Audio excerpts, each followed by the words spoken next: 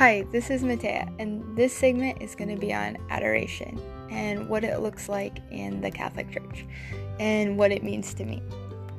So I will start off with a prayer. In the name of the Father, and the Son, and the Holy Spirit, I offer this up to the Sacred Heart of Jesus and the Immaculate Heart of Mary out of pure love for you. Amen. So, let's just start with the basics of what it looks like within the principles of the religion of the Catholic faith, okay? So as a Catholic, we have this practice that we call adoration, and it is where we attend this silent church service, and it's usually it can be any time of the day, but sometimes they have it right after evening prayers, and which is also known as Vespers, or it's a part of Vespers, and it's where we adore the physical presence of the body, blood, soul, and divinity of God in the form of what we call the Eucharist, and the Eucharist is placed into what we call a monstrance, and what this represents is the Old Testament covenant between God and Moses, and where God allowed his physical presence and dwelling place to be in the Ark of the Covenant. So the monstrance, which I don't know how to describe it, but it's this stand that is this clear glass on one side where you can see the communion, it's an oversized communion wafer, and around it kind of looks like the rays of the sun are shooting off, and it's usually in gold or silver, and it's just this really beautiful thing. And the reason why it is holding the Eucharist, or for Protestants or people who don't know what that is, it's the communion wafer, is because it's the Ark of the Covenant. It's the real presence of God in his humility. He allows us to receive him in the form of bread. And so just like the Ark of the Covenant, no human hands could touch the Ark of the Covenant, because it held the presence of God. And in the Bible, there was two palm bearers that were carrying the Ark of the Covenant, and they tripped and fell, and when they touched it, they died. And this seems super heavy, because you're wow, that's an accident, they didn't mean to touch it, they tripped and fell on it, and they still died, because it's the presence of God, God is God of the universe, our creator, it's the infinite sun, and then so we do the same thing when we adore God in adoration in this way. It's the priest will cover his hands when even touching the monstrance while it's holding the Eucharist, because of the representation of just how much glory and honor we are giving to God in his presence. And so they set it up on the altar in the church for everyone to adore. And this is where I think adoration gets a little scary for anyone who's new, is that it's usually a room of anywhere from 2 to 60 people and we're just all sitting together in silence, and you can hear a pin drop, it's super quiet, because it's adoration, so nobody makes a sound, right? And that can get a little intimidating, because you're whoa, this is God, and I don't really understand how it can be God, because it doesn't look like God, because it's a communion wafer, and how does this tie into things, and it's kind of ritualistic and kind of scary. But I want to explain it and how I think about it. And it's like, for me, it's like I imagine myself like going before God in the throne room, you know, and like the real presence. And it takes faith. Like, you have to have faith to believe that God, in his mercy and love, is allowing his physical presence to be present during this time. And one of my favorite verses is Hebrews 4:16, which says, "Let us therefore come boldly to the throne of grace, that we may obtain mercy and find grace to help in time of need." And this sums up Eucharistic adoration for me. It's the time where my soul and heart is able to like go boldly before the throne of God and the throne of grace, and just like receive all the help that I need to be closer to him. And then we call it adoration because the whole purpose is we are completely denying ourselves and our faculties of like sound. We're not speaking, we're remaining silent, we're not interacting with each other. It's as if you're the only person there. Even though there could be like 100 people there, if it feels like it's just you and God. And it can be uncomfortable, like if you're sitting in a pew, because usually if you're going to do this, we usually like the allotted time is 1 hour, like you're giving 1 hour of prayer. And that represents like when God was in the garden, like Jesus was in the garden of Gethsemane before his crucifixion, and he told the disciples, come pray with me, and they fell asleep. And then he was like, wow, you couldn't even give 1 hour like you couldn't even remain awake 1 hour of prayer with me, right? So this is us like kind of being able to, because of God's grace and mercy and the gift he gave us of the Holy Spirit, we get to like redo that, and we get to like actually give God that hour of prayer and time and attention. And then adoration just means like adore, and adore means like giving your attention, your full like 100% mind, body, soul, heart, everything, like for whatever you are adoring. And in this case, it's God. And so for me, it's like I just imagine that it's just me and God, and that we're sometimes I imagine we're in the garden together. And especially if I'm going through a super rough time in my life, like if there's like, it's just a really rough week and a lot of crazy things are happening, or somebody like betrayed me or hurt me, or like I just have like a wounded heart, that is the time when I like tend to meditate and think about like Jesus in the Garden of Gethsemane and us together, and just like going through this time of betrayal and like suffering together, and that I'm not alone.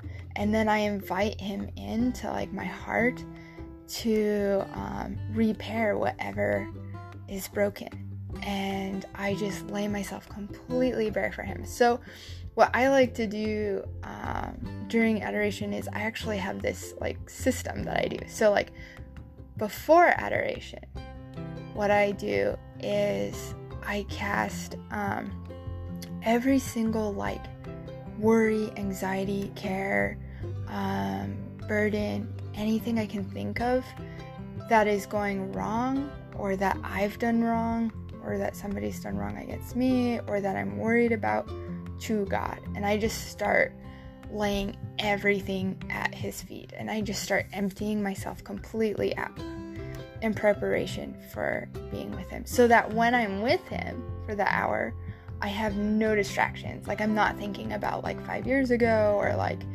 what I had for breakfast. Everything is like already laid at his feet.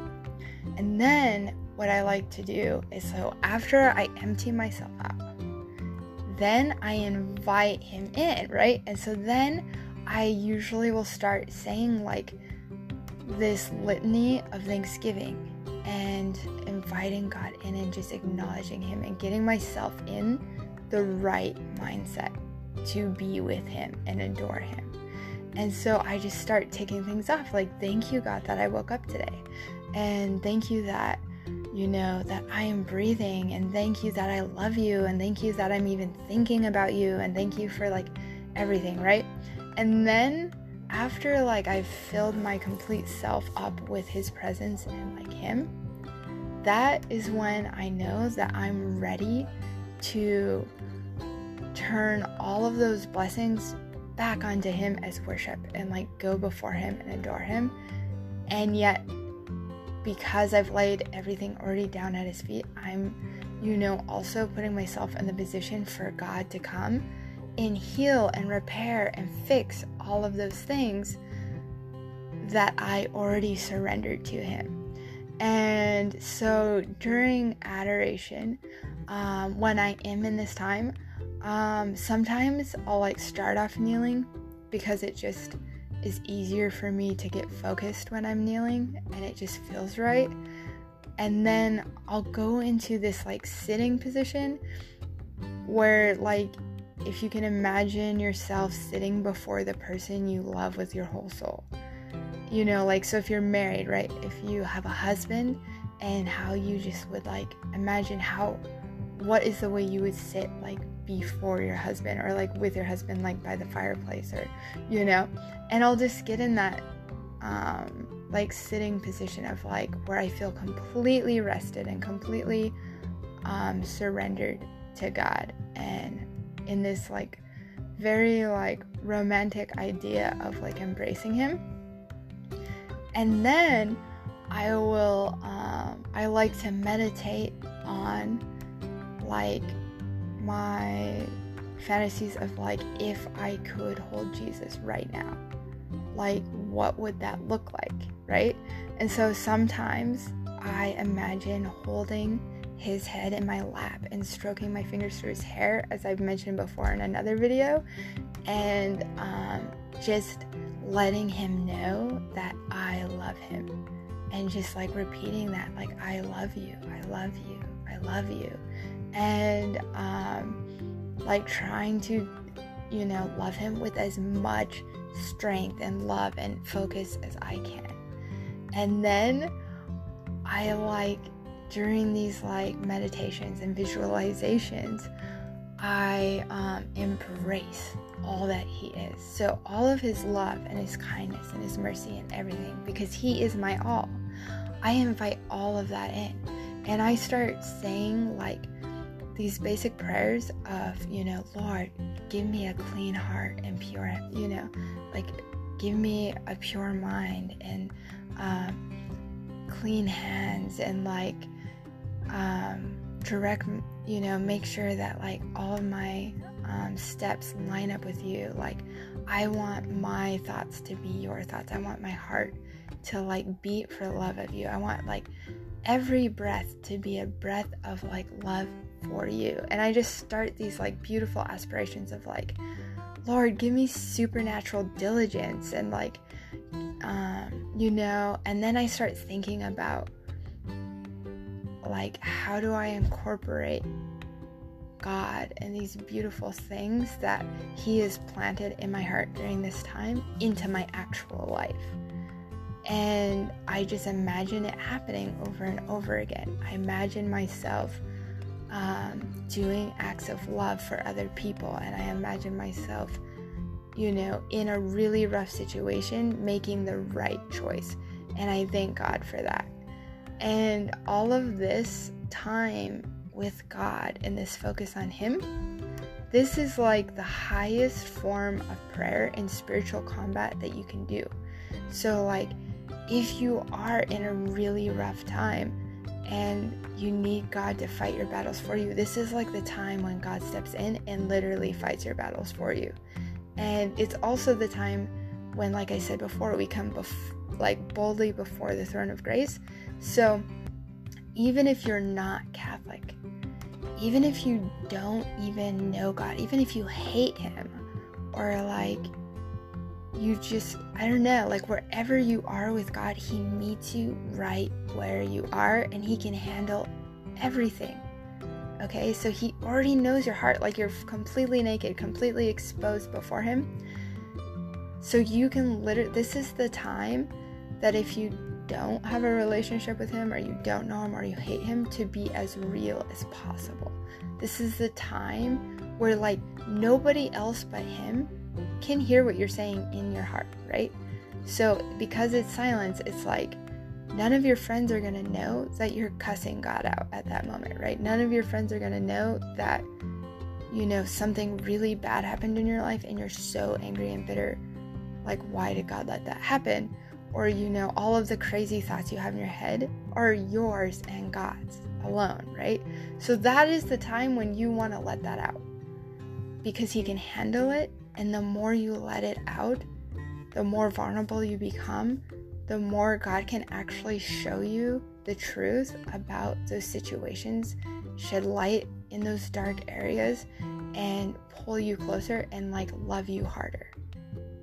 You know, because he wants to love you, and he wants to love you like so much, and he doesn't want you to suffer or be in pain, but he can handle when we are, like he can handle when we don't understand.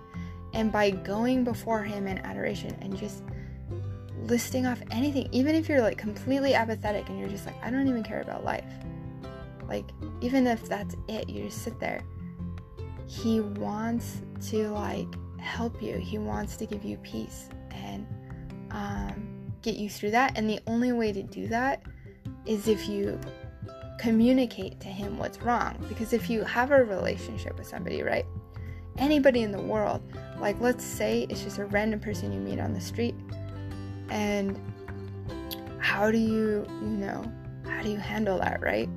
Well, you try to like communicate really good, or figure out what they're trying to say, or you listen, right? It's a two-way thing. And then from there, you build a relationship over time, right? And then let's say you built a relationship, but you feel betrayed or you feel hurt. So let's say, you know, you're married and you lost your kid or something, but you can't, you know, handle being with your husband, because every time you see your husband, it reminds you of like the fact that you lost your kid, or something really painful, you know, something crazy like that, right? If you don't talk about it, if you don't communicate what's going on, your relationship is going to fall apart. It's going to be like painful for both of you. And just as like scary as it is to communicate what's going on and how painful that feels, it's even more painful to keep it all to yourself. And so like it's the same with God. Like we can be afraid to communicate to God and afraid to like open that band-aid and just like pour out on him and just be like, because it's painful, right? You have to walk through that. But it's even more painful if you keep it to yourself and you try to hold it all in, and you don't even try to let him in to communicate. So anyways, this is like adoration for me. It's like, it doesn't matter where you are on the spectrum of adoring God, but for me, it is like the greatest way to like achieve or receive peace that I've ever had in my life. Like the times when my life is so scary, I'll just like literally go and just sit before him and like instantly feel peace. Like that's where I feel the most peace. And I just encourage anyone who hasn't tried it to give it a chance. And yeah, it's kind of strange. Like if you've never done it before, it's going to feel weird. But like God, like I've said before, he's like our soulmate. He's our best friend. He's like, he wants to love us. He wants us. So he's like gonna wait for an eternity. Just even if you only give him 5 minutes, even if you show up at the last 30 seconds, you are worth that. Like you are worth that and so much more to him. And so for him, it's like, you're worth it. You're worth it. You're worth being alone and waiting for you. Like you're worth waiting for. You're worth dying for. You're worth all of the pain and everything that you're gonna dump on him in your messes. Like all of that is worth it to him. And so I just encourage you to be brave and go boldly before the throne of God and just see what happens.